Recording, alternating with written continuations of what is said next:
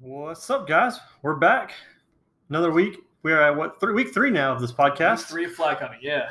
And great week for golf. Maybe not so much for NASCAR. I was gonna say our first hit, but I think as a podcast we're still in the red for the week. But definitely kind of a low stress week for golf, or kind of a tough week for NASCAR for sure. A couple of bad breaks didn't go our way, but I guess you want to talk about which part do you want to talk about first, Chris? Do you want to go ahead and get your vent out, or do you want to kind of revel in some glory a little bit?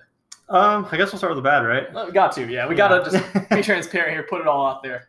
Go ahead, Chris. The floor is yours. So for the close friends listening to this podcast, they know that there was some radio silence on Sunday night. Yeah. Despite some other good things happening in my life. Yeah. It's funny how gambling just saps it all away. Yeah, the NASCAR gambling just absolutely just demolished my night. But yeah, I guess I've taken a few days to kind of reflect on it, look back, and I think the calls were there. Like, I don't think at the end of the day anything I bet I would take back. Like, if I was to just scratch it all, look back and bet it all again, I think I would still do the same thing. Yeah. The reason I say that, Byron was incredible. Like, the best car the entire night, class at the field. Like, he was just working his way up through the front. Like, once he got to the front, it didn't look like he was going to give it up. And then, Chase was up there too. So just like, it looks like everything was panning out like it should. And then end of stage 1, all the JGR guys come into pit. Yeah. And I'm just sitting there like, in the back of my head, I'm like, why didn't Hendrick come in? I'm like, they're smarter than me. Like, they got this figured out.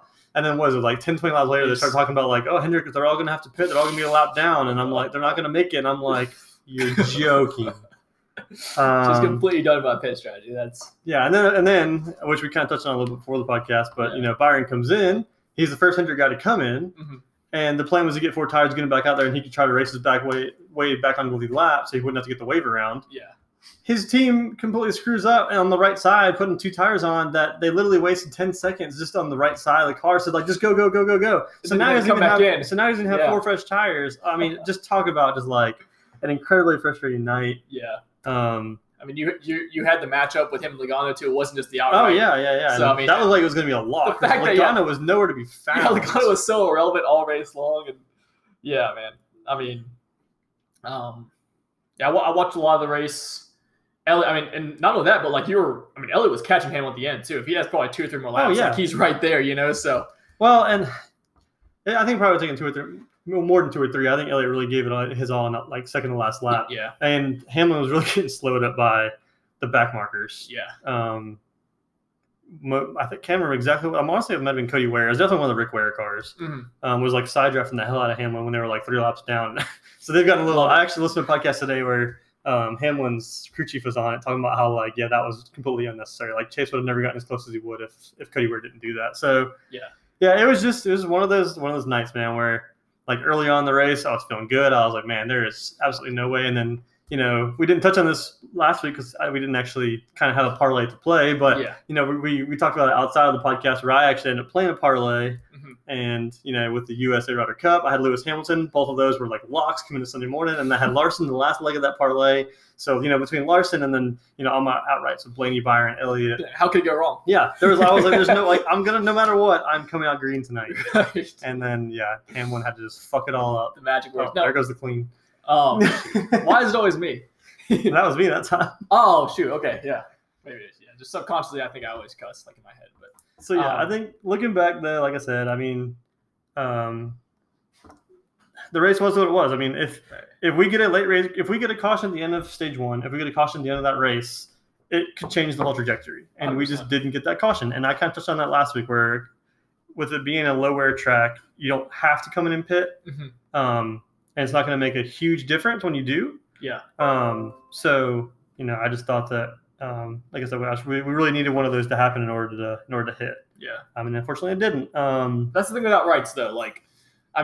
The good news with betting 8-1, 10-1, 12-1 underdogs is the fact that you can afford some bad breaks because when things do fall your way, you can again free roll your way through another month of betting. So that's part of the reason I hate to betting favorites, just because you feel like you're sweating and then you're sweating for less money than you're putting in. So I don't know. I feel like in the long run, the bad beats feel worse for me when I'm betting money lines or juiced favorites, because it takes so much more work to get the money back that you might have lost in a potential bad beat. Mm-hmm. Whereas, I can afford, like, look, I've had my fair share. We both had our fair share. Everyone that's gambled has had those events that, like, how the hell did I end up down after this whole tournament or this whole race or whatever.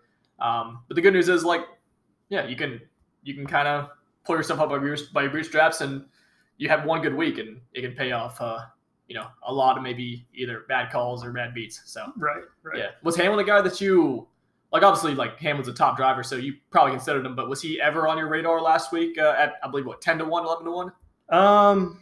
Because I'm pretty sure that was his odds, right? Yeah, I'm trying to find what he was. I don't know if I have it written down from last week. Yeah. I don't really know that he really was, because to be honest, just kind of looking back through my stats here, what I had written down. Yeah. He was 7th best at the last 7 races at Vegas, 7th best average finish. Yeah.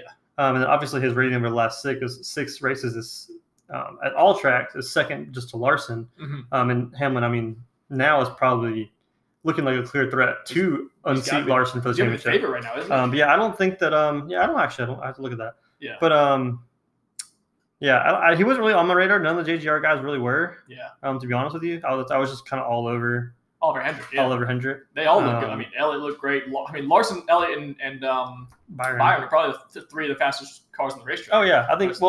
Well, Larson was kind of an interesting case. He was making me nervous too because we saw late in stage 3 when. Well, I can't remember stage 2 or stage 3. I think it was stage 3, yeah, where Larson and Byron got shuffled to the back. Elliott had made his way back to the front, but they were still sitting like 15, 14, something like that. Mm-hmm. And Byron he's making his way back up to the pack, and Larson was just staying put. And I was like, man, what is going on? Yeah. So yeah, that was weird for me.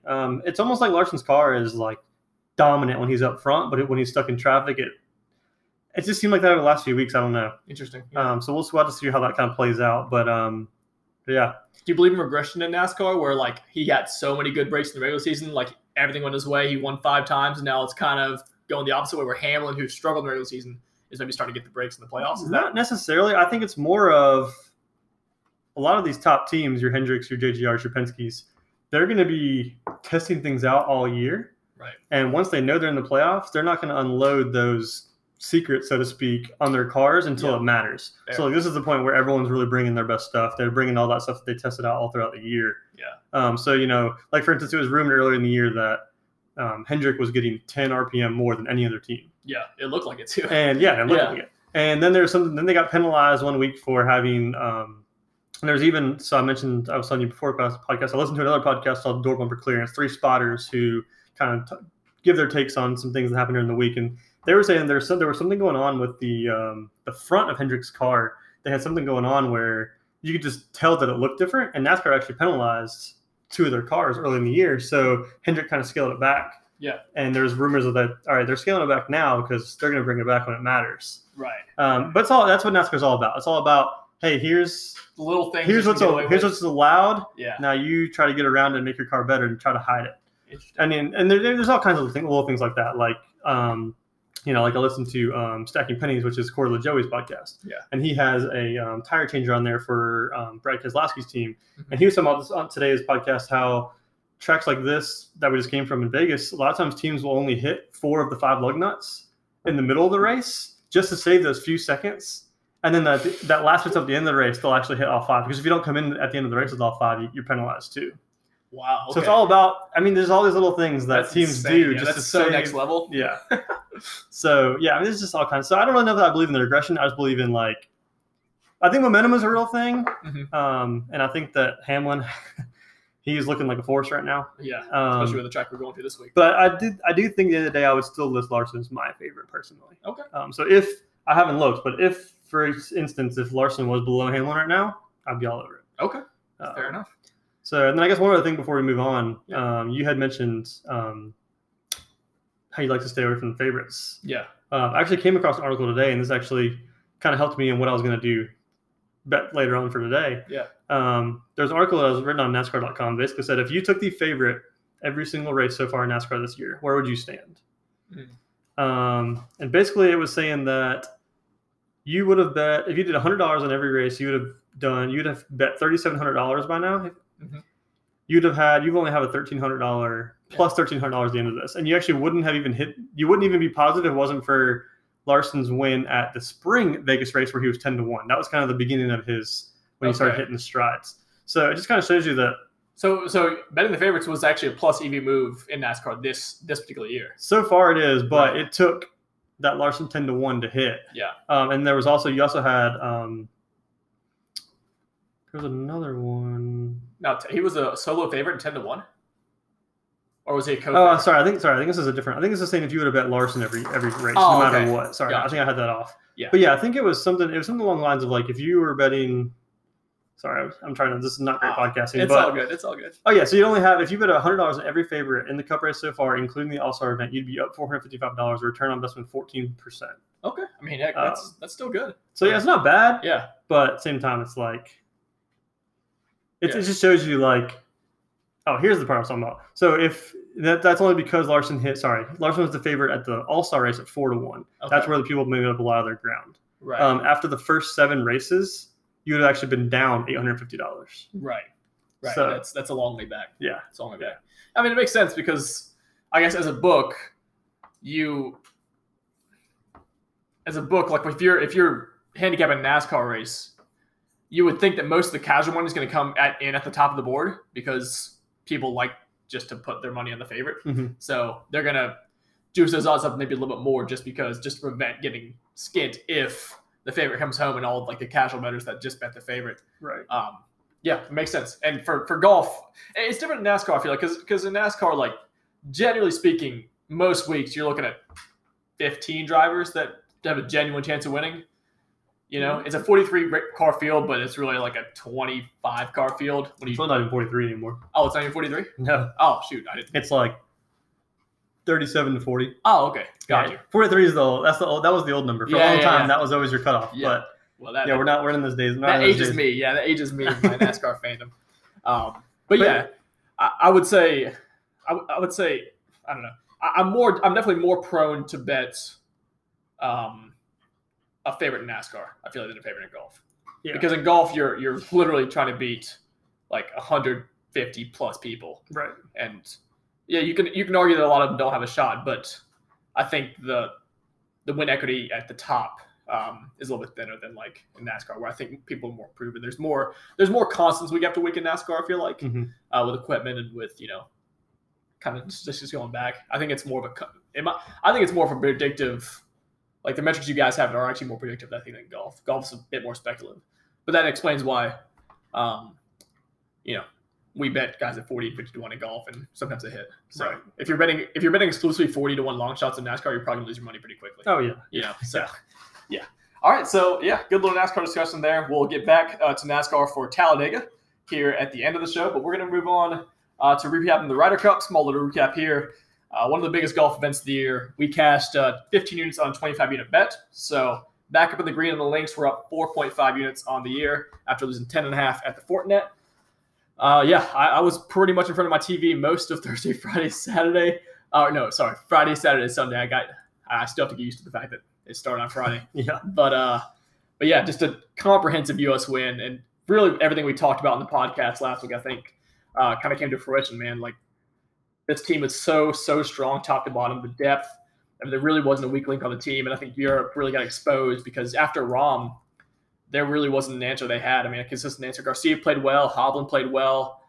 Casey played well as well, but he ran into the DJ buzzsaw for most of the week, and we saw what happens when one of the top guys for Europe, Rory, was basically no-show for the first 2 days. I mean, he got sat for the first time in his Ryder Cup career. He went 0-3 in the first 2 days. Did win the singles match against Sander on the final day, but it just shows when one of those kind of like 4 pillars of the European team isn't all the way there, like it could just end up being a boat race, and that's exactly what it was.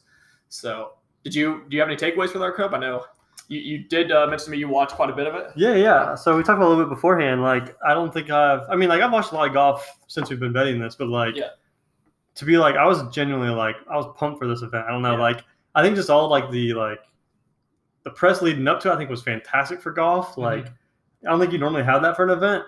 It just felt like there was a lot more people behind it.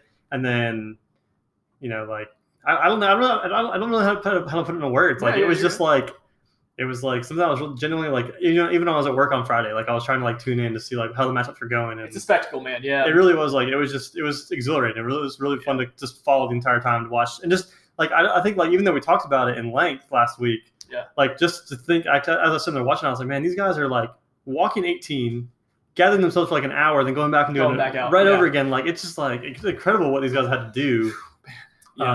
And then obviously everything leading up to like Saturday night, Sunday when the U.S. pretty much had it in the bag when the guys started chugging beers. When JT and burgers. I mean, that takes some fucking balls knowing there's 16 points left on the board. You're up. I mean, they're up 9-3, which is a big lead. But like, I mean, if Europe like sweeps us in that Saturday like afternoon, because like Europe knew that they just did that. Yeah. You know what I mean? So I was like in the back of my mind, I was like, this would just be an all-time bad beat if I like put 25 units down at -165. We're up 9-3. Burger and JT shotguns 2 beers on the first, and then all of a sudden Europe comes and storms the event. Yeah. But man, this team was just too strong.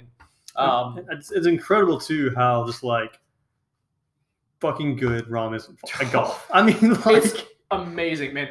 And that's funny because that's actually one of my like if I had like a top 5 list of takeaways for the Ryder Cup, USA won 19-9. My biggest takeaway is Rom's the best player in the world. He came away with what, 1.5 or 2 total points or something like that? Of the 9, he only lost. He got a half point against Scheffler and Bryson on day 1, I believe, and then he lost to Scheffler. So I think he got 3.5 points of their 9. Yeah, which is just through the through the first 2 days, the only pairing to even get half a point that was not a part of Rom's team was Hatton and Lowry. They had to make like an 8-footer on 18 to get half a point. Hatton was sinking some long putts. But Jesus, Rom. I mean, tee to green, we know him how good he is, but man, he's become such a good putter. We saw at the U.S. Open when he sunk those 2 daggers on 17 and 18, left to right downhill breakers to beat Louis. And man, you just never felt safe because I mean he would just stand over a putt like a 20-foot putt, and he would make it, and he would he'd give the roar, and you'd hear that little European like kind of moxie come around, and I'm sure other Euros on the course could hear that. It's like, oh God, if that like when you have an outright bet, like you're just like shit, that's the turnaround. Like that's what's gonna start sparking them. And then for Scotty to go out and beat him on Sunday, that was when I was like, okay, there's nothing. We got this. Sit back, let's crack the shit. It was cool to see at the presser after the event. The guys were actually touched on that. There was a question asked from one of the reporters, like, what was one of the big moments, or what was the moments that you guys realized you had this? And a lot of the guys were saying, like, even like guys like Dustin and Brooks and all them were saying, they were like, man, we were all watching that Scotty versus Rory or Scotty versus Rom leaderboard as we were playing, just knowing that if he can take down the top, then this is over. Like, because you chop the head of the dragon off. Because I mean, Rory comes out in the first match and gets on Xander early. Yeah. Cantley skulls his second shot on 1 over the green. And like you're not worried as the U.S. better, but you're like, okay, like, like this is not what we need because like we need to put them away early because as the day the longer the day goes and they're still in it, the more tension builds for us, the more they believe they can come back and create some history. More like Medina 2.0, but like times 5. Right. But yeah, I mean, Scotty showed a lot this weekend, and we'll get into. I can't wait until we see some of these guys kind of in some bigger tournaments down the line. I think we've got like the Zozo, the CJ Cup, the WGC in China. So not like marquee events that you would typically think about in the calendar, but for the fall, I would expect to see at least a few of those guys with the purses that are being offered. So yeah, I mean, I learned a lot about Scotty. I mean, this U.S. team, the fact that and we knew Cantley was good. Yeah. But the fact that Cantley was showing, like I heard it on First Cup podcast, how Cantley was showing so much expression. That's not something he normally does. He's just normally like a very modest guy. Yeah. Like this event is it's amazing. And like this is probably my first time ever watching it full the way through. But like even a lot of the Europeans were saying, like we saw Rory break down. Yeah. Or Rom apparently made, I don't know if you heard this too, but apparently Rom made the comment on one of the tee boxes. He's 3 months off of winning the U.S. Open. Yeah, and said this is the greatest event of my entire life. Mm-hmm. I mean, that's just like you're losing. You're getting literally obliterated. I mean, he wasn't, but right. But still, like I mean, that's crazy. Yeah, you can tell it really means a lot to these guys to play for their countries and to have a team atmosphere because that's so rare in golf. You feel like you're kind of on a little island, and we've seen guys struggle with like mental problems and kind of being unable to deal with some of the heckling that's been going on the PGA Tour, some just the pressures of being a golfer, but. This event, is the camaraderie that both teams had for each other and for the event was really good to see. I guess one last thing going forward is, the U.S. team. Not only are they amazing, but their average age is 29.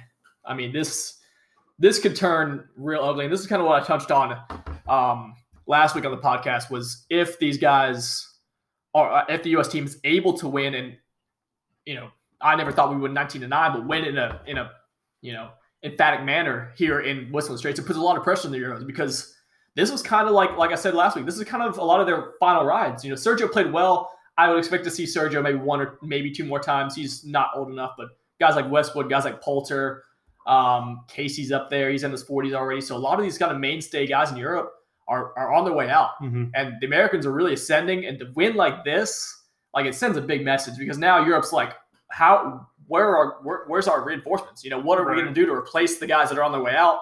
We already just got boat raced with the same team that just beat the U.S. in Paris a couple years back. So I think the fact that guys like Colin was a huge contributor. He went, I think, 4-0-1. He tied to Hovland on the final day, but he was 4-0 outside of that, or 3-0 outside of that. And he could have closed out Hovland 18 too. Yeah, he could have closed out. But at that point, he actually secured the Ryder Cup already. So no one really gave a damn that Hovland ended up winning the hole and scoring the match.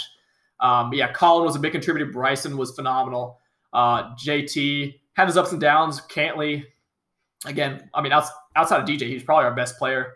And man, that guy's putter on bent grass, his putter in general, but especially, I mean, we've seen it at the Ryder Cup now, and then we saw it obviously at the BMW in Caves Valley in Maryland. But get this guy on bent grass, and there's not a putt that I think he can't make.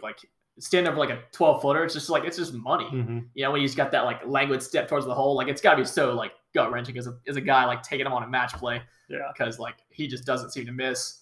But yeah, I mean, Cantley. I mean, all the top performers outside of DJ are young kids 6 rookies. We had 6 rookies, and most of them really, really showed out. That's the only name that I didn't really hear a lot from was what did Harris English really do? Yeah, I guess it's only one. Well, English went 1 and 2, so he won one of his. Sorry, I'm on a site that says 1, 2, and 0.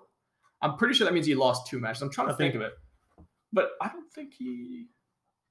I honestly don't know. Like you said, the English. The only time I really remember watching English was when he played with Finau on the first day, and they boat raced. I think it was Rory and Poulter, sounds right. or Rory and Lowry, I think.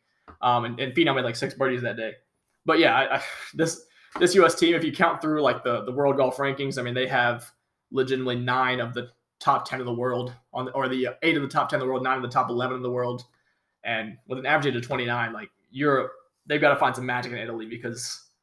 I think they could damn near do the same thing again, despite the fact that we've had the big the well-documented drought. I mean, who are those guys that Europe could bring in? Because I mean, I guess you're saying guys like Westwood and Poulter are on their out, right? Right. So yeah, I guess Europe for me, Guido comes to mind. For me, a really, really nice ball striker out of Italy. Showed out at the U.S. Open this past year. Has had a lot of success on the European tour. A guy like maybe Robert McIntyre, the Scottish lefty. I heard his name. Yeah, big bomber. He could definitely come in the fold. Rasmus, the 2 Højgaard brothers out of Denmark, Rasmus and Nikolai. Not really all that proven in America yet, but they've had they both won on the European tour at really, really young ages. So they've got guys, but I mean, are they guys in the next 2 years that are really going to shift the balance of world golf? I don't really think so. They're nice prospects, but. Heck, I mean, you could argue. I mean, I don't think you can even argue. It's pretty clear. The guys that were just left up the American team, guys like Burns, Zalatoris, Patrick Reed, Webb Simpson, even a guy like Will. I think I said Will Zalatoris already. But yeah, there's so much. They're not only just the U.S. team's not only so good, but they're so deep. And I don't know, man. If you give me a U.S. future at the same price for Italy, I might just have to bite the bullet and take it because. I don't know how worse the price can get, how much worse the price can get compared to minus 200. But I don't see myself going against this team anytime soon.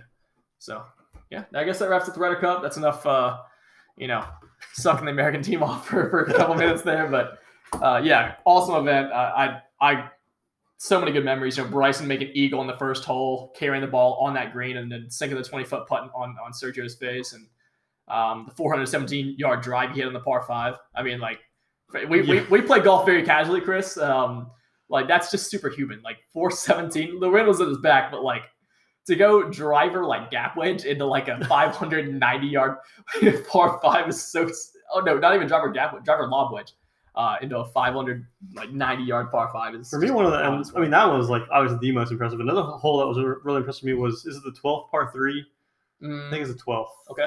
But it was when it was Bryson and Scotty versus Rom and Sergio. Sergio, yeah. I think all 4 of them were within like 2 feet of the cup. Yeah. It was incredible. It was like back to back to back. I was like, oh my god, this is. And you've got like you got the coast, which was the lake, I guess, right there on the right side. But like, it's a small tucked green. Like if you miss that left, you're on a downslope on a hill. So bushes up there, like you're basically in jail. Anything right, like you said, is going down the hill into the water. Yeah, that's a really tough hole. And then heck, Brooks and Colin had almost back-to-back hole-in-ones to close the Ryder Cup. Yeah. Because Collins was inching towards the hole, and he had like probably a 1.5 footer for a birdie, and we thought that was gonna be like one of the defining moments of the Ryder Cup, which it was. And then Spieth's shot from off the banking strip in the air. JT missed the putt. JT missed the putt. Yeah, it's like I was actually following the Reddit discussion thread at that point, and it was like, oh, this could be one of the greatest moments ever, just ruined by JT, and then sure enough, anyone that's watched JT like play golf for the last year or so at least, I mean, you knew that was always a possibility, but yeah, just a great event. I can't wait for the next one, man. I was jazzed up for most of the weekend, watching the fist pumps, and it'll be cool to see how Europe defends their home turf, because that they know that if another Ryder Cup goes on and they have a similar performance in Italy, there could be some momentum on the American side that's just too hard to stop, and we could see a run similar to the run the Europeans just got off of. So yeah, that about wraps up everything we got to say on the Ryder Cup. I'm sure you guys are what are we in? Yeah, we're about half an hour in, and we haven't even got to the current events. So let's go. We're going to start with golf. We're going to start with golf this week. We are at the Sanderson Farms Championship at the Country Club of Jackson, Mississippi, looking at a 7,461-yard par 72. Champion Bermuda grass greens. As far as this place, I mean, it's not the most like visually striking or like unique course on the PGA Tour. It's kind of just like ABC, like tree line golf course, very similar to the Fortinet. I would compare it to actually. So like Silverado Club, tight, hard to hit, tree line fairways, but not really all that Pinot rough, despite the fact that they're kind of in opposite sides of the country. We do have to deal with kind of the Bermuda grass rough, which tends to be a little bit thicker, but they don't really cut it in a way that would really hinder these guys too much. The fairway percentage here is, like I said, let's see. The fairway percentage here is going to be about 8 points less than the tour average event, but the GIR percentage here is going to be 69 versus 65% for tour average. So, like I said, even if you hit the rough here, you're not going to really be in too big of a danger of missing the green and having a birdie putt still. So, with that being said, I'm going to go ahead and I'm going to target bombers here over actually guys, just because the fairways are hard to eat anyway. So, we've seen guys in the past have really no fear of just pulling driver and swinging freely. So past champions, the past 4 champions here have been Sergio Garcia last year. Sergio Garcia last year in 2021. Sebastian Munoz in 2022, winning a playoff over Sungjae M. Cameron Champ in 2019. And then Ryan Armour the year after that. So kind of 3 bombers / ball strikers with Garcia, Munoz, and Champ. Armour more of like, kind of a dinker and dunker sort of guy. I guess I would categorize him as, hits a lot of fairways, hits his irons. I think there's a lot of methods to success here, but just the particular things I'm waiting are going to be driving distance, good drives gains, which is the fantasy national stat that basically is just any drive that leads to a green regulation. So basically just putting yourself in position to attack greens. So those are my 2 kind of key driving stats. Stroke change approach is going to be really key here. I think this is going to be a really pretty much a second shot golf course. You're gonna hit, as long as you don't aren't a disaster off the tee, you're gonna get looks at these greens, try to hit it close, try to make some putts. Par 4 scoring 400 to 450 yards. There are 6 of those holes here by composition. Par 5 scoring, there are 4 par 5s here, being a par 72. So you got to take advantage of those. All those holes have over 25% birdie / eagle rate, and 3 of them have over 30% birdie / eagle rate. So yeah, if you're not making birdies in the par 5s, you're gonna be losing, a quarter or even a third of a stroke per hole on that. And then lastly, we have putting. So I typically don't weight putting that much just because it's the most variant stat in golf. Obviously, there are guys that routinely putt pretty well, but for I would say 70% of golfers, it's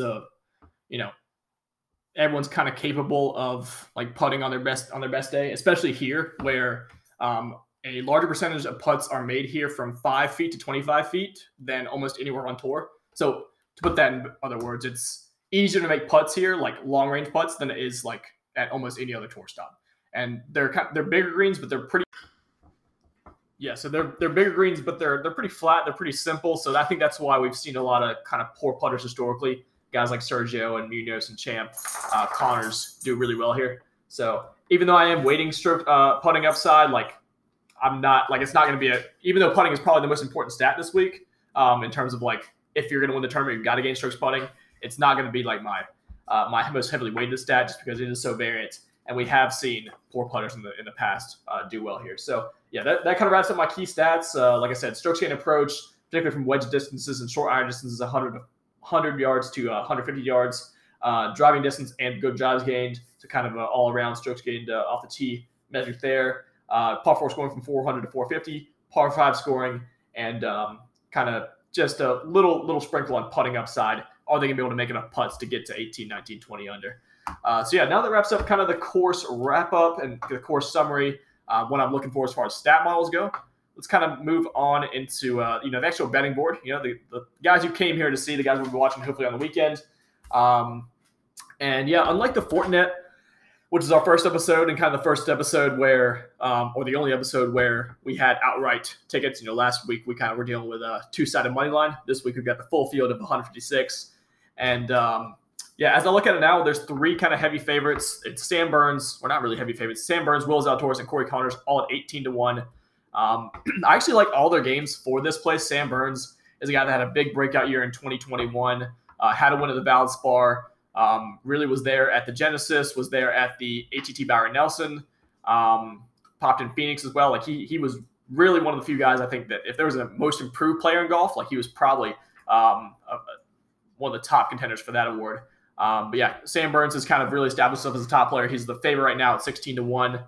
And yeah, I think he suits this course really well. I won't be betting him just because you can't bet everybody, and he's going to be off my card. He isn't maybe as prolific or as, I wouldn't say prolific, but as consistent of a ball striker as I'd like to see here. He does hit it long off the tee, but the irons are kind of hit and miss. Last start, his irons were atrocious at the Tour Championship. And so that kind of gets me off of him. But I will say that Burns, as far as like as a putter, we were talking about Bermuda grass putting, Bermuda grass greens that we have here in the Southeast. He is one of the best putters in the PGA Tour, especially on these kind of Southeastern courses. SEC country, Sam Burns gets it done. He went to LSU, Louisiana kid. So I wouldn't be at all surprised to see him contend down the stretch here. He just won't be on my card in particular with kind of the unit allocation I'm going for here. So yeah, Sam Burns 16-1, not a bad bet, but I won't be on him. Will Zalatoris 18-1. Yeah, Willie Z is PGA Tour Rookie of the Year, blue chip prospect, great ball striker. I just don't. Of all the guys, I don't like the fit for the course as much. It being a putting contest, Will's putter is pretty bulky. I would expect Will to get his breakout wins sometime soon, but I don't think it's in the place where he's going to have to make the sheer amount of birdies he's going to have to make this week and get to 19, 20 under. I like him maybe a little bit better, like a harder course where he can utilize his distance, utilize his long iron play. Because it's funny, as you get closer to proximity, like as he gets closer to the hole, he gets actually worse compared to the field with his wedge ranges compared to like his long iron ranges. So even though the strokes gained putting analytics show that Zalatoris is an elite iron player, and he absolutely is, it's more weighted in his case towards his long iron play, which helps him in the par fives here. But as you get to the shorter par fours, 400, 450 yards, he's going to struggle with the wedge ranges there. He's bottom half of the field in both the key proximity ranges I was talking about. So I like Will Zalatoris. I'm bullish on him. I mean, you're gonna be hard pressed to find anyone in golf that isn't really, really excited for what he has to offer in the future. But here at 18-1, I'm going to be passing. And then the final co-favorite at 18-1 is Corey Connors, who finished second here. Sam Burns also he finished. If I want to backtrack a little bit, Sam Burns finished third. The year Cambridge champ won in 2019, I believe, or 2018. So yeah, Sam Burns was the third place finisher in that event. Corey Connors was the second place finisher in the same tournament.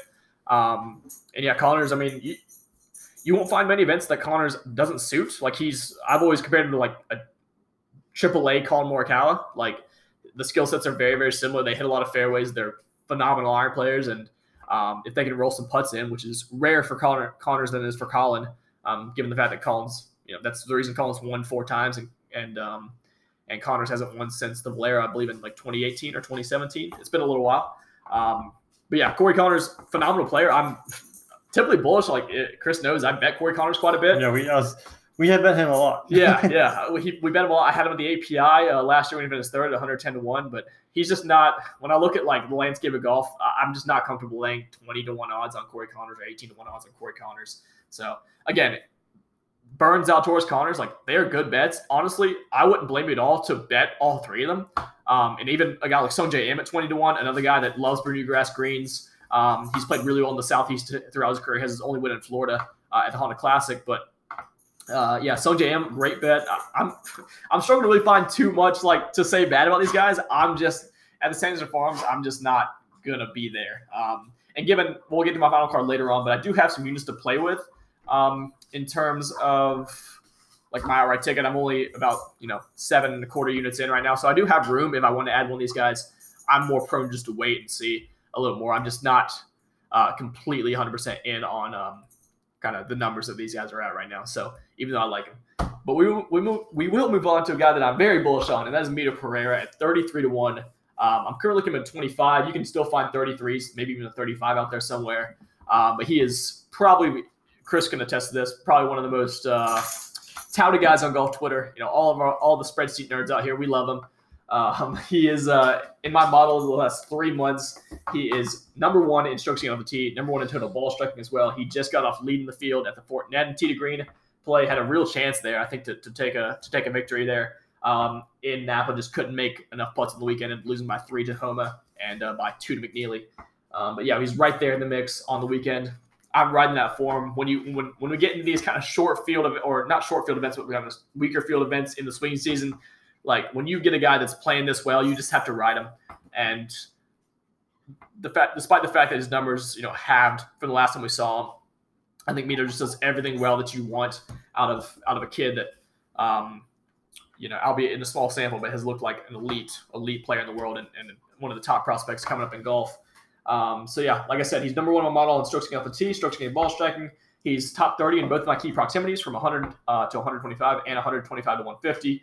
And yeah, he's done everything since winning that battle for promotion on the Korn Ferry Tour. He has 4 top 6 finishes in the last 7 worldwide starts, a 3rd at the Fort Net, T4 at the Olympics, a 5th at the 3M, or no, 6th at the 3M and the 5th at the Barbasol. So, I mean, he has been at the top of the leaderboard early and often in his PGA Tour career. So, there's no reason to think I don't think he can do it again.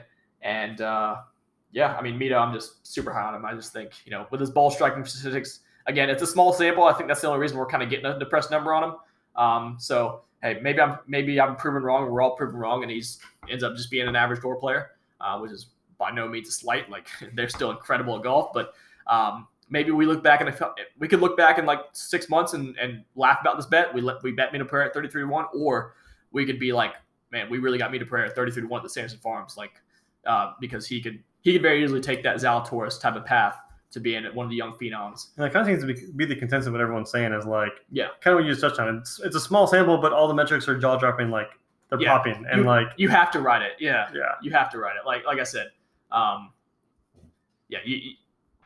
wouldn't be able to live myself if I jump off this week and he wins. So he's gonna have to prove to me, like in my opinion, what I've seen of Mito so far in the last 3 months, and even going back to his Korn Ferry 3 wins, he won 3 times in the Korn Ferry Tour in 6 months.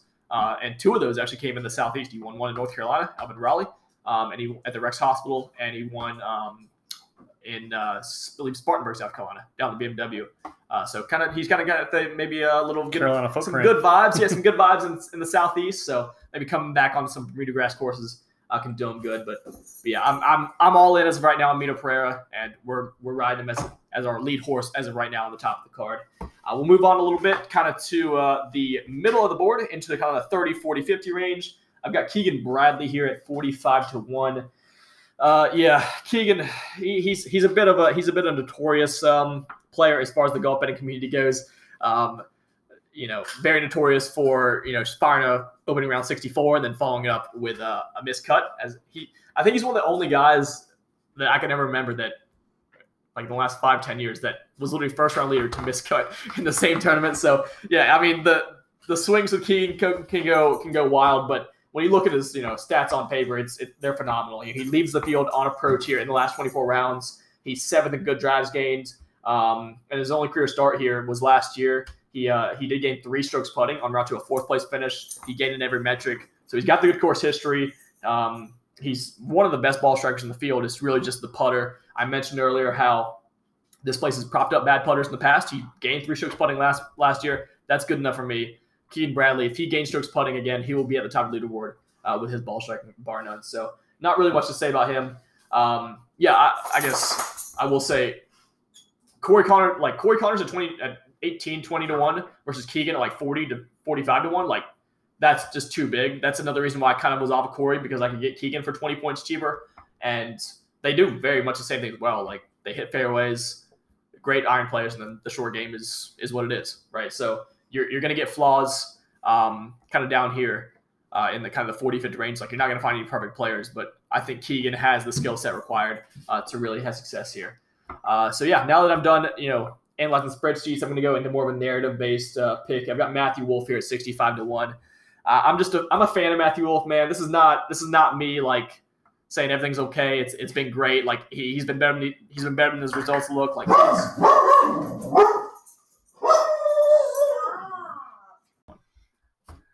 all right, yeah. So this is not a recent form pick for Matthew Wolff. Like, truth be told, he's been absolutely god awful. I mean, one of probably the biggest disappointments in 2021 as far as the PGA Tour.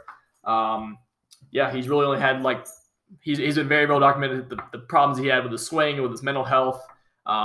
Came back for the US Open, spiked a little bit, and then went kind of right back to where he started. But as far as upside goes, if we're betting outrights, we're betting upside. Can this guy win the golf tournament? Matthew Wolff, when he's on, he has a case as the best golfer in this entire field. With his ball striking ability, with his ability to get hot with a putter, driving distance. I mean, he fits right alongside the wall of champions here with Sergio and Champ and Munoz. I like Wolff a lot, and at 65 to 1, like, why not take a punt? I mean, we're looking at like names around him being, KH Lee, who I love personally, and Chris loves personally from the Byron Nelson last year. But 66 to 1, like, I'm not gonna be on that. Guys like Pat Kazire, Scott Stallings, Taylor Pendrith. Like, I mean, give me Matthew Wolff when it comes to being around those guys. So again, the metrics look bad, but he's had a month off to kind of workshop everything, workshop his swing, and I'm just going with the fact that he wouldn't really be here if he knew he was off. I think if he's coming here to the Sanderson Farms, he doesn't really need to, but he knows it's a big year for him as a professional, and I'm confident he's put the work in the off season and can come out strong. I've got those are my kind of 3 main bets for now: Mito, Keegan, and Matthew Wolff. I keep forgetting this little correlation back, but he hasn't played the Sanderson Farms, but he does have a correlation, positive correlation with kind of other comparable courses. So 3M Open in Minnesota, where he won, he has only PGA Tour win, and the Rocket Mortgage in Detroit, where he finished second to Bryson in 2020. Both of those courses have actually shown kind of have been comp courses. We've seen success from guys like Cameron Champ. We've seen success from guys like Sebastian Munoz in both those places. So another kind of, if I'm grasping those straws, that's kind of what I'm hanging my hat on. A bit of course history, a bit of upside, and at 65 to 1, I'm willing to take a punt. So again, those are my 3 guys. Further down the board, I've got 2 more kind of long shots, very similar players. Matthias Schwab, I got at 90 to 1.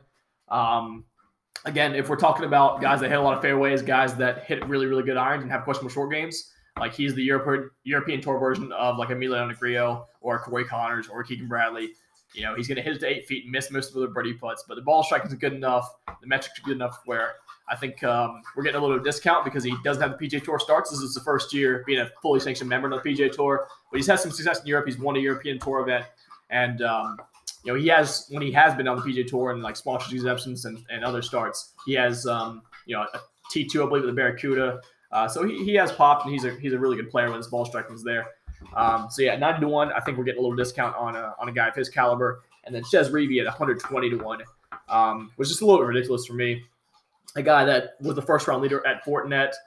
We had him on the card. He proceeded to shoot a 3 over 75, following his first round leader mark of 65, and went from the tournament favorite after one day to out of contention. But 120 to 1, a guy again that hits fairways, that his irons have been phenomenal. He was 5th in the field at the Fortinet on approach, And yeah, any guy that can get hot with his irons and hit fairways, I'm going to be in on, especially at 120 to 1. And a guy that plays pretty well in these type of events. I always kind of look for Chez in these kind of short field events where he doesn't have to carry the ball too far. He's not facing the titans of the game, but he does have a skill set, and he does he can pop when the course suits him. So yeah, those are kind of my 5 outrights. Mita Pereira 33 to 1, Keegan Bradley 45 to 1, Matthew Wolff 65 to 1, Matthias Schwab 90, and Chez Reavie 120. I'm currently in for a total of 7 1/4 units to win about 80. And yeah, so I've got a little bit of room. I've got about probably 4 or 5 units I'd be comfortable playing around splash round on the week. I don't think I'm going to be. I really did consider Sung Jae. I did consider Burns at some point in the week, but I think I'm going to hold off for now. Kind of see how the tournament shapes out. See if we can get some values kind of on Friday, Saturday, and the live ads will definitely be posted as the tournament goes on. So yeah, that's about it for the golf, man. I wish you all the best here at the Sanderson Farms. Again, not the most glamorous tournament, but the money's still the same color. So. Yeah, I guess with that, we'll go and move on to NASCAR. All right, so that pretty much wraps up my preview and bets for the Sanderson Farms. I guess if we're ready to move on to Dega. Yeah, let's do it. Let's do Dega, yeah. So yeah, off from Vegas to Bama. We're going to Dega, baby. Let's go. So yeah, we are off to the YellaWood 500, which the sponsor I never had heard of. I actually had to look that up before. Yeah, when I first saw it on the gambling site, I was like, wait, the YellaWood 500, that can't be right. Like, I was like, that must be like an Xfinity race or something. It almost sounds like the perfect name then, like the YellaWood, not yellow. Yella. Oh yeah, no, Yella. They know the demographic for sure. That company was not founded in Boston, I can tell you that much. So yeah, for those who maybe aren't familiar with tracks, I'll give you a little brief. So Talladega is a super speedway, obviously. It's one of 2 in the circuit, with Daytona being the other one. However, these are very, even though they're both speedways, they are different. They're not, some of the guys that have success at Dega don't have success at Daytona, or likewise, flip the other way around. But at the same time, they are super speedways, so you do see a lot of the same guys. Your elite drafters are going to be kind of there in the data no matter what. Yeah. For those who've never really watched Super Speedway before, I think Ian can attest to this. Yeah. It is exhilarating from a betting perspective. Yeah, I'll be tuning in for sure. You never know what's going to happen. You always prepare for the big one, which knocks out normally half the field. I think I can't remember if it was Daytona or Talladega. I want to say it was Dega though. In the spring, I think we finished with like 17 cars. Like, yeah, it wasn't many. Like, it just the whole field was demolished. That was when Matty Neal was won that week, right? Yeah. Yeah, story of his life. Yeah. This is a race more like any other where you're going to see a lot of teamwork. Teams will pit together. That way they can stay in line and keep that aerodynamic going, keep the draft. With Chevy and Ford having more cars than Toyota, you'll see Toyota team up with one or the other. The last time this happened, we saw Toyota team up with Chevy. Probably smart. But however, I say that, but Penske actually has been really, really good at super speedways over the past year. They've won 2 of the last 3 super speedway races. And then, so then looking back at our previous winners at Dega, this will kind of give you a little foreshadowing to where I'm going to go with my bets. But if you just kind of listen here. So 2021 spring, Keselowski. 2020 fall, Hamlin. 2020 spring, Blaney. 2019 fall, Blaney. 2019 spring, Chase Elliott. 2018 fall, Almirola. 2018 spring, Logano, Kes, Stenhouse, Logano, Kes. Penske is there. And just as kind of as a whole, Ford is kind of who you're looking at here. Okay, yeah. So yeah, that's basically where I'm going with my bets, to be honest, completely honest with you. Ford is Roush and Penske. That's all I know, right? Yeah. Pretty much. Okay. That's pretty much it. Gotcha. And you got Stuart Haas. Oh, Stuart Haas. They're Ford too. Okay, gotcha. Yeah. All right, yeah. I'll be leading off here. So I guess the favorite on the top of the board is not who I'm betting, but Denny Hamlin is the favorite at plus 700. Yeah. He is an elite speedway racer. He is hitting all strides right now. Plus 700 is actually not a bad number. You're going to see really good numbers. I've got plus 8 actually. Oh, really? Yeah. So at super speedways, you're going to see numbers like this where they're a lot larger. Yeah. I actually really considered taking Hamlin at the plus 800, but I actually went one step down. I went to the Penske. Okay. Joey Logano at plus 950. Somebody I was very, very off of for the last few weeks. He has not been running well with the 550 or 750 package. He hasn't been good in the intermediates. He just really hasn't been there. But this is the bread and butter for him. This is the race he's going to want to hit on if he wants to move on to the next round. Yeah. He is sitting only 6 points above the cut line. So they're definitely going to be out on the hunt for stage points in general. Yeah. So you'll see him definitely lingering up the front all day long, hopefully staying out of trouble. In the fall Dega race since 2014, minus last year, he's got 2 wins and a 5.5 average finish, and he's been top 11 in every single race. As far as Dega goes, he has the best driver rating over the last 7. He has the 7th best finish at Dega over the last 7 races. He's the best driver rating over the last 6 super speedways. And then over the last 6 races in general, he's the 8th best. So he's got just at Talladega since 2018, 1 win, 3 top 5s, 3 top 10, 5 top 20s. He's led 211 laps. So yeah, Joey Logano he's really good at. So considering, because I heard a lot of consistency there, like you said, he not only has he won a lot, but he's finished inside the top 10 and top 20 a lot. So when you see this kind of results, do you think there's an art to dodging the big one, or is it a lot of just like, you think that's maybe just a lot of luck where he just happened to have a run where he just was in the right pack of cars? Yeah, it's probably luck, to be honest with you. Okay. I mean, you've seen it like even just Daytona 500. I mean, he was going to win, and then him and Keselowski take each other out. Right. So like, there is a lot of luck involved, but there is something to say with, you'll hear kind of. It's almost like the you either want to be out front or you want to be in the back. It's kind of where a lot of people kind of stand on this. Yep. If you're out leading, you're going to be avoiding it. A lot of the wrecks, if you're in the back, you're just kind of hanging around. You can hopefully dodge and then make your way towards the front towards the end of the race. So Logano to be one of those guys who's always up front, I think that has something to do with it. He's consistently always going to be sitting up there in the top 5, kind of avoiding the over-aggressive guys trying to make their way up to the front. Yeah, and like you mentioned, I think the variance of super speedway racing is priced into a lot of these odds.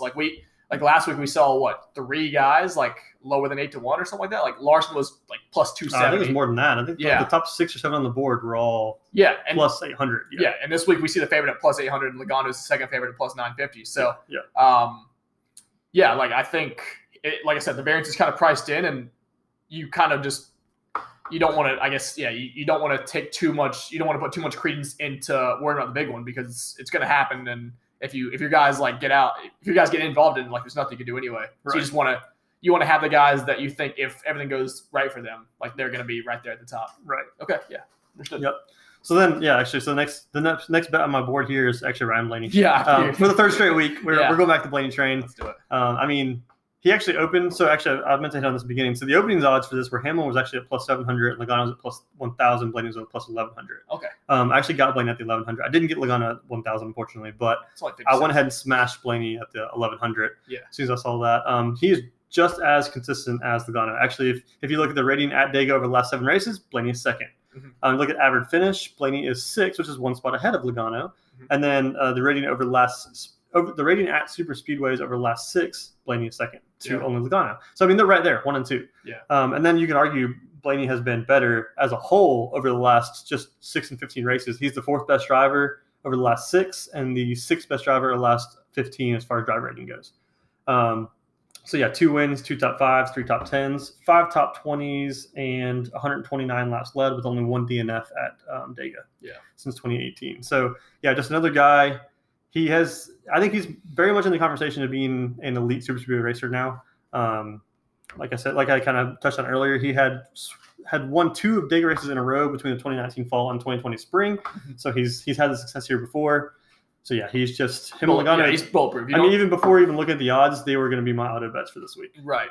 Yeah, he's not really a guy that you need to explain too much. Like people that know NASCAR know Ryan. Because I've already seen preliminarily on Twitter, a lot of guys obviously are on Blaney for that exact reason. So, yeah. All right. So we got our 2 big courses. Are we staying at the top, or are we gonna maybe dip down a little bit more? We're gonna go somewhere to the top, and then we're gonna dip down a little bit. I've got 3 kind of mid tier, and then I've got 1 or 2 kind of deep. I'm not betting on all these guys. I'm just kind of throwing in all of the options. Okay. I'm kind of undecided on what I'm doing with my slip this week. Yeah. As of right now, I've got 12 units towards outrights, 8 towards head-to-heads. Okay. Or, sorry, 8 towards top 10s or head-to-heads. Props, yeah.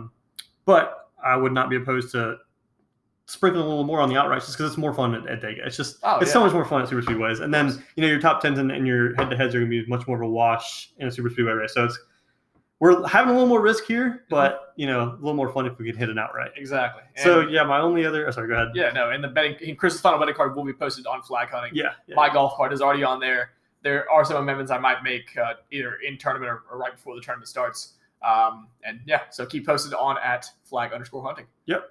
So next one, still kind of at the top, and I'm going right back at him as I did last week, William Byron. He was the fastest guy in the field last week, and he is another one of those guys who I think is right on the brink of getting in the conversation for being a really good speedway racer. He was a 2020 Fall Daytona winner when it came down to it to make playoffs.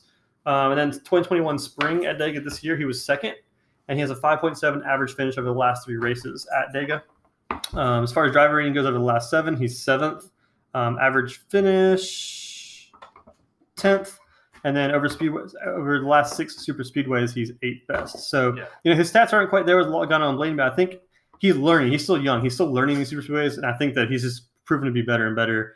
And I think with the misfortune they had last week, where he was the class of the field, I think he's got that burning desire he wants to go out and prove. And then on top of that, he is actually under the cut line right now too. Okay. As far as the playoffs are concerned, he's 4 points under the cut line. So he's looking for one of those guys up top, the Brad, Joey, Chase, Blaney, Truex, which Truex doesn't run good at Dega. So that's a good. Yeah, we've seen that. We've seen the odds. That was one of my first impressions. Truex at 25. I was going to ask you about that. Yeah, so we can touch on it real quick while we're here. So Martin Truex has 10 straight results of 20th or worse at Dega. 10 straight? 10 straight. That's incredible for a guy in his equipment and his skill level. Yeah. Does he struggle at Daytona? Because he's won at Daytona, right? No, he's. Oh, really? I don't think he's won at Daytona. I know he's never won it at Dega. I don't think he's got a super speedway win though. If I have that correctly, I might have gotten it mixed. If it did happen, it was like a long time ago. Maybe I'm just misremembering. Yeah, I'm like 99% sure he's never won a super speedway. Okay, gotcha. Byron, he's just one of those guys that I think he's going to want to kind of prove some doubters wrong, and he's shown that when his back's against the wall as far as making playoffs, he's going to be clutch. And I don't think that he's. We got Roval next week. So a lot of guys who are not road course specialists are looking they want to make their impact this week. Yeah. Guys like Logano and Blaney and Chase and Larson, all those guys, they're pretty comfortable. Denny, they're all comfortable with the Roval next week. But most of them are also like pretty safely in the top 8. Yeah. But guys like Byron and Bowman and I guess Kyle Busch is okay at road courses, but we'll hit on some of those other guys. But I think Byron, this is his chance to kind of get back from last week, get above that cut line, or even better, get a win and just automatically make it to the top 8 drivers. Yeah. Kind of feel like now or never for him. Right. Sure. Okay. So now we'll get to some more kind of fun ones. One that's not quite as much of a dip. He's currently sitting at plus 1,800. He opened at plus 2,000. He's a guy that Ian probably expected me to say because I was all over him for Daytona 500, but it's Eric Almirola. He is, over the last 7 races at Dega, 5th best. His average finish at Dega over the last 7, first. What? First. Huh? First of all drivers, his average finish. Oh, I thought it was his average finish was first. Oh, no. As in, he never finished worse than first. No. That's just he has the best average finish of all drivers over the last 7. That's still a really crazy stat. Yes. Considering the form he's been in. And then top 10 in 6 of the last 8 races at Dega. And then last fall, he was actually leading when he wrecked. So that's one of the 2 where he didn't finish in the top 10. Damn. Almirola is he's one of these guys that, like I mentioned on last week's podcast, when he won at New Hampshire, it was unexpected. No one really saw it. Yeah. If you're going to bet Almirola, you're going to bet on a super speedway. Here we are. And he's also in the Ford camp. So, if he's running up there with, Logano, Blaney, Kez, Matty D, all these other Ford drivers, I think he'll be right there in the mix. He's got, like I mentioned, since 2018, he's got 1 win here, 3 top 5s, 5 top 10s, 6 top 20s, and he's led 56 laps. And then the only DNF was last fall. Yeah. Now he is not racing for the playoff spot, but he's racing for something else. He's racing for a ride next year. Well, he's or is he locked into Stewart Haas? I don't think he is quote unquote locked in. I don't think a contract is signed. Yeah. But he has Smithfield as a sponsor for him, which is a huge sponsor. Right. I don't see, and he's got to win this year. I mean, that's something Harvick can't even say. Yeah. So I don't see Stewart Haas moving on from him. I don't really know. I mean, if he doesn't perform next year, certainly. But I think he'll still be in a ride next year. Okay. So Almirola at plus 1,800. Another guy that I'm all over. I kind of want redemption from Daytona 500 this year when I feel like he won the Clash or won one of the Clash, or not the Clash, sorry, but one of the duels. He won one of the duels. So I kind of want some. And he also has obviously he got wrecked by Austin Dillon in the last lap of the Daytona 500 too. Yeah. Which if you watch Radioactive, that was like one of the, because I'm not really a big NASCAR fan, but I remember getting into NASCAR during the COVID pandemic and watching some of the Radioactives. And when he got wrecked by Dillon and you could see he was just devastating his car. And that was one of Like if I was, I'm a Larson fan, but if I had like a second driver, like that kind of made me into Almirola fan. So I'm on board with this for sure. All right, so we'll keep moving down. So just a little bit further down. So I guess I should touch on this too. So the 3 I touched on at the beginning were all playoff drivers. Yeah. These next 3/4 are not playoff drivers. So you are taking a little bit of risk here because, like I said, I think I mentioned 2 weeks ago, it's rare for a guy that's not in the playoffs right now to win a playoff race. Right. So we are going a little risk here, but to me, it's more fun. I mean, these guys are deep odds. Yeah. So Kurt Busch plus 2,000. Okay. Kurt over the last 7 races at Talladega has the 3rd best driver rating. Over the last 7, his average finish is 12th best, and then his rating at super speedways in general over the last 6 races is 10th. Okay. And then as far as his history at Talladega since 2018, 1 top 5, 3 top 10s, 4 top 20s, 129 laps led, which is exactly the same number as Ryan Blaney. And he does have 2 DNFs. But yeah, Kurt is a guy that he's in a good car. He's going to a track he likes.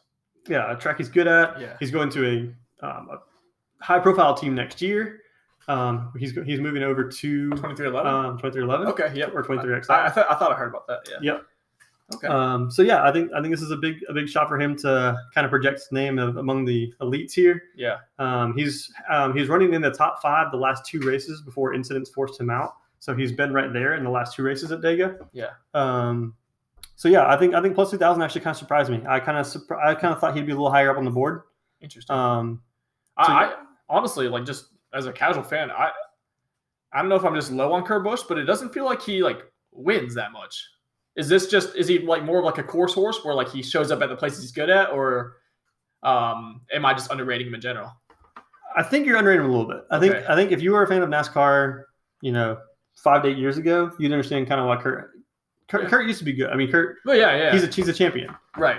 So yeah, I think he's not in as great equipment now as he's been in the past. Right. A lot of that has to do with he used to have a terrible attitude. Mm-hmm. He was one of those drivers where you listen to Radioactive to listen to Kurt because he was a psycho. Worse than his brother? Huh? His brother wasn't really a psycho, but he just complains all the time. He was a psychopath. Okay. But a lot of that could be blamed on. I mean, we're getting into some weird things here, but a lot of that could be blamed on his ex-wife. They had some like domestic stuff going on. Right. He's now remarried to actually a English polo player. Oh, cool. I think it's what it is. I think it's polo, something like that. Yeah.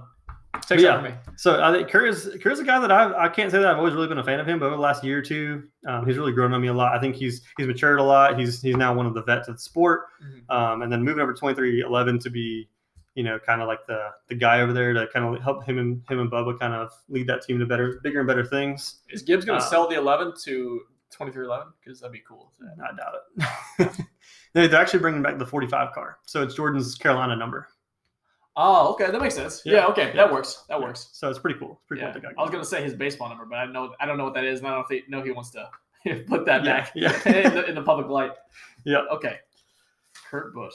All right. So then my last outright that I have currently placed a bet on, but I will touch on probably 1 or 2 over that I'm kind of eyeing that I haven't quite pulled the trigger on yet. But my last one that I have pulled the trigger on is a guy that I was looking at last week at Vegas was Tyler Reddick. If for those who did watch Vegas, he was running very well. He was like leading for a little bit, right? He never got the lead. Yeah, he was second. He was pushing for a while. I thought a lot of people thought he was going to get to the lead. I kind of thought he might get there, but he just kind of fell off just a little bit. Yeah, couldn't quite get there. But yeah, at Dega, he is the 6th best. Has the 6th best driver rating at Dega over the last 7 races. Mm-hmm. He has the 2nd best average finish, right behind Almirola, over the last 7 races at Dega. And then what other stuff do I have on him here? Over the last 6 at super speedways, he's 13th best. But Dega, he's proved to be better at Dega than Daytona, so that's kind of why that skews that way. Okay. And then to kind of go back in his history here, the 2020 spring race, he was 20th, he finished 20th, but he won stage 1 and was a leader with 4 to go until a late caution, and he pitted for fuel mileage concerns. In 2020 fall race, he finished 7th. 2021 spring race, he finished 7th. So he's been right there, and the fact that he showed so much speed last week, I think is very encouraging. Yeah, absolutely. Over the since 2018 at Talladega, he's got 2 top 10s, 3 top 20s, and I think he's got some lap leads too, if I can get this thing to go to the right. Yeah, 21 laps led. Mm-hmm. And then he is in the Chevy camp. So if he gets he gets front of the line of the Chevys. That's true. He's got a lot of teammates, maybe Hendrick and and the light that right. Or like late in the race when they all decide to pit together, if he has the best pit stop, you can get out front ahead of them. Yeah. You never know. And Reddick is also known as a very aggressive driver, so he is not going to be afraid to whenever we're seeing the two lines, and actually Talladega is a wider racetrack than Daytona, so you'll see a lot more 3 wides, potentially 4 wides. Right. But whenever you see that train coming, Reddick's not going to be afraid to jump down in front of that and kind of take that train with him. Yeah. So yeah, Reddick is a guy that I'm liking here. He's at plus 1,800 currently. He opened at 2,100 right behind Kurt. A lot of guys, I had that wrong. He's at 2,500 right now. Yeah, he's 2,500. He opened. I think that's actually what he opened at. Yeah. I think I had him and Almirola mixed up there for a second. Right. But yeah, so that's my last outright that I have pulled the trigger on. Mm-hmm. Another guy that I am, and this will kind of lead right into my top 10s. The guys that I'm kind of thinking of sprinkling on here, Chris Buescher is at plus 4,000. Yeah. So he over the where's my stat at here? Oh, here it is. So over the last 7 at Talladega, his average finish is 13th. Yeah. The 2020 spring race, he finished 6th. 2020 fall race, he finished 6th, but actually got penalized, so he got moved back to 22nd, but he still finished 6th. Mm-hmm. And then 2021 spring race, he was 6th at the end of stage 1, 7th at the end of stage 2, and then top 10 on the last lap until he got caught in an accident. And his driver rating of 83.7 would actually be 10th among all active drivers at Talladega. So that kind of leads to my props here. I haven't pulled the trigger on an outright, but I do have him as a top 10 bet. Okay. At plus 190, I've got 2 units on him. Yeah. I think I'm just underrating like the possibility of someone random winning here, because like it's yeah. Like I understand he's 40-1, and like I'm not gonna be the guy to be like, oh yeah, he's definitely not gonna win. Like especially at 40-1, like I'm not gonna argue with that kind of tout because he is a long shot for a reason, but yeah, I don't know. Like, like Buescher, I've never like. I obviously know who he is, but I don't really feel like he's ever been like in the mix. Like down the stretch of a race. He's actually had a really good year this year. And he's a really good driver. So yeah, what kind of led me to want to bet him as an outright, and then even more as a top 10, which is what I'm actually putting my money on. Is so I mentioned I listened to the Door Clear podcast. So today they actually had Denny Hamlin's crew chief on there today. Yeah. And at the very end of the podcast, what they normally do is they make their picks for who they kind of do like a kind of like a one and done kind of thing. Okay. Like every week they'll pick a driver who they want to win, but once they pick him, they can't pick him again. Mm-hmm. So all the podcast guys made their picks, and they just asked Chris Gabehart, which is Denny Hamlin's crew chief, who he wanted to win, and they said obviously other than the 11, who would you pick? He actually picked Chris Buescher as his outright. And being a Ford driver, I think that kind of says a lot too. Yeah, because Hamlin's a Toyota guy. Yeah. Okay. So and then I think I'd already kind of hit on all the stats there, but yeah, Chris is just he's really good at super speedways, and I think he's had a good year overall. Mm-hmm. It would definitely be a shock at 40-1. Like I said, I'm kind of wavering if I want to bet him as an outright or not. Right. But as a top 10 at plus 190, I think I'm gonna be hitting that. I'm actually putting 2 units on that. Okay. Nice. So yeah, and then next up, I guess I kind of have a little bit of a fan favorite here, at least fan favorite for as far as our close friends are. Ryan Preece. Oh yeah, I know who you're talking about here. So yeah, Ryan Preece at Super Speedways. He is top 10 in 5 of the last 11 there, and he's top 15 in 7 of the last 11. And at Dega specifically, he has an average finish of 12th, which that actually ranks. So I've already mentioned, I've touched on the stat a lot today with a lot of my bets. Yeah. Average finish at Talladega over the last 7 races. Number 1 is Almirola. Number 2, Todd Reddick. Number 3, Ryan Preece. As far as average finish goes. Yeah. And that's at 12. That just shows you how much variance there is in Super Speedway. I was going to say, like, you would never see that kind of lineup at another track. Oh yeah, no, Talladega. No, definitely not. That's crazy. Yeah. So yeah, he's currently sitting at plus 220 as a top 10. I was originally going to bet him as a top 20, but he's like minus 250 at top 20. Yeah. So top 10 is just a lot more fun here. I believe he actually finished, if I'm not mistaken, I think he finished, I wish I had this written down, but I'm pretty sure he had a top 5 earlier this year in the spring race. I could be wrong on that, but. Let me ask real quick, like when it comes to super speedway racing, the fact is that the pack racing that makes this such an equalizer? Is it the fact that are the cars maybe more similar as far as their equipment when they go to super speedways, or like what is it about super speedways that really like makes it such an open it's open season for anybody almost? Yeah, it's because you can't, like, no matter how good your car is, you can't win on your own. Like you just can't.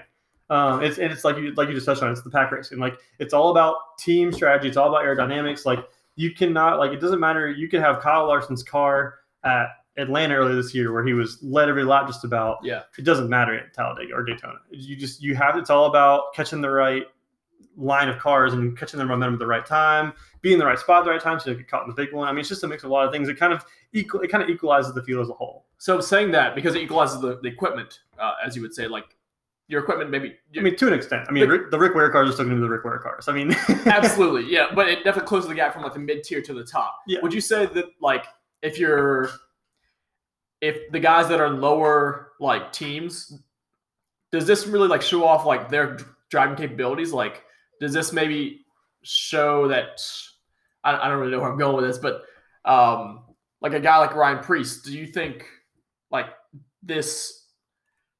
what this says about Ryan is that he is on par as a driver with like the top guys, or is it more just like a skill set, like a specific skill set that you need at super speedways? Yeah, I think it's more of a specific skill set. I mean, don't get me wrong, Ryan Preece is a wheelman. Like, right. There's a reason why a lot of people tout him as being a good driver, and that a lot of people are pissed that he's losing his ride next year. Mm-hmm. He's an excellent short track racer in the modified series. He was one of the best to ever do it. So it has nothing. It's not taking anything away from him, but I think that it shows. I mean, you've got a lot of guys that. I mean, just kind of like I brought up multiple times, the average finish here. Yeah, it doesn't also happen by happenstance either. Like a lot of people don't like super speedways because it's a lot of luck. But at the same time, if you look at the stats, a lot of the top guys are consistently there every single time. Yeah. So I think it's a little bit of both, I think. I mean, if you ask me, a wheelman's a wheelman. They know how to get that car around. They know how to stay out of trouble. They know how to trust their spotter. Yeah. I guess what I was saying was like if we're looking for like a next generation of like stars in NASCAR, do you kind of use this Dega as like your measuring stick because like this is where maybe the equipment's more equalized, so you can see driver skill maybe a bit more compared to like a regular track, or not really? Is it really just more like Dega's Dega, Daytona's Daytona? Yeah, like you're really going to look at your intermediate and short tracks and like see when people are outperforming their equipment rather than getting these, and I put in quotes, fluky finishes. Yeah, 100%. Yeah. So even though these might be the flash results, you're really more impressed if a guy like performs like has like an 8th place finish at like in Atlanta or something like that. Yeah, I mean, okay. Yeah, just in general, generalizing. Yeah. Okay. Like you're constantly looking for guys who are outperforming their equipment.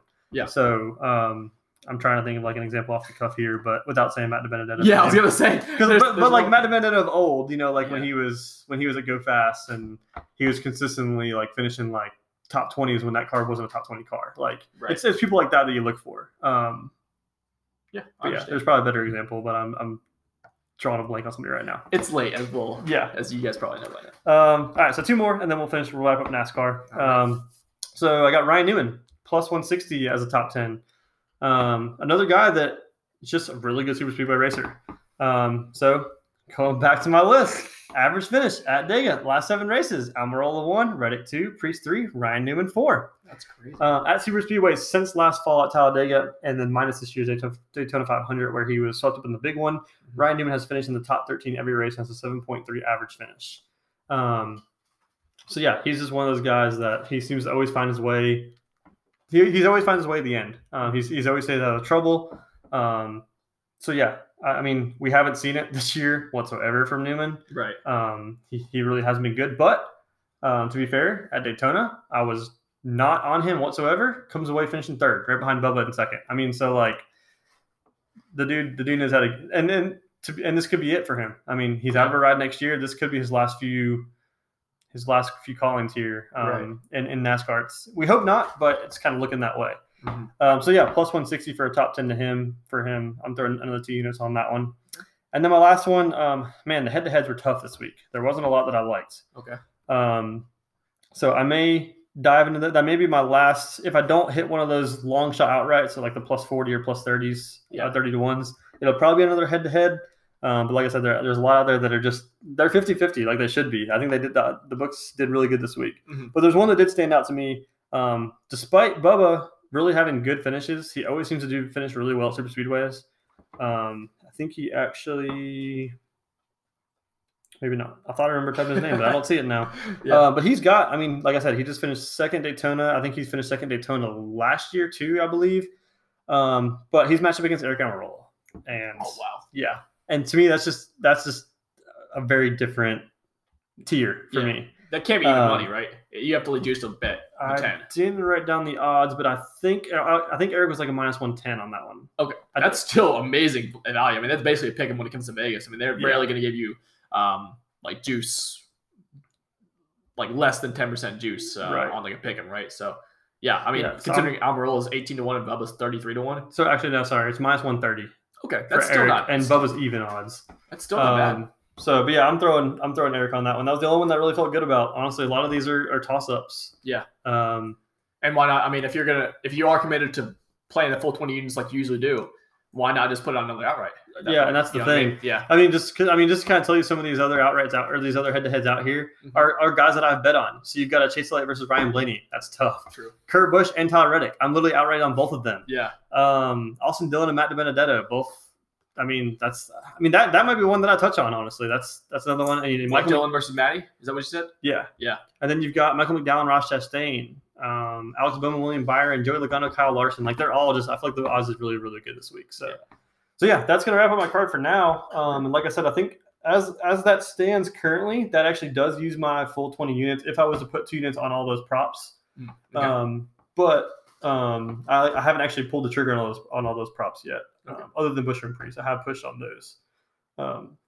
So yeah, like I kind of hit on, if I was to hit another outright, it would be Buescher at 40, and then my homer pick of Matty D at 30 to 1. Yeah, so. And I'll bet for Chris if you guys haven't figured that out already. Yeah. I had to learn this the hard way when like Matty was like there at the end of the race one of these times, like Chris was pulling for him in my presence. I was like, wait, you had Matty D on the card? He's like, yeah, I always have Matty D on the card. It's like, why don't you just share that with me? That way I can relish in the sweat. But yeah, you want to give a quick recap of kind of your outrights and your head-to-heads and props? Yeah. So my overall card, which will be on the Twitter sphere at @flag_hunting. So I've got Logano at plus 950, 3 units. Ryan Blaney plus 10 to 1 at 3 units. William Byron plus 1,400, 2 units. Tyler Reddick plus 2,500, 1 unit.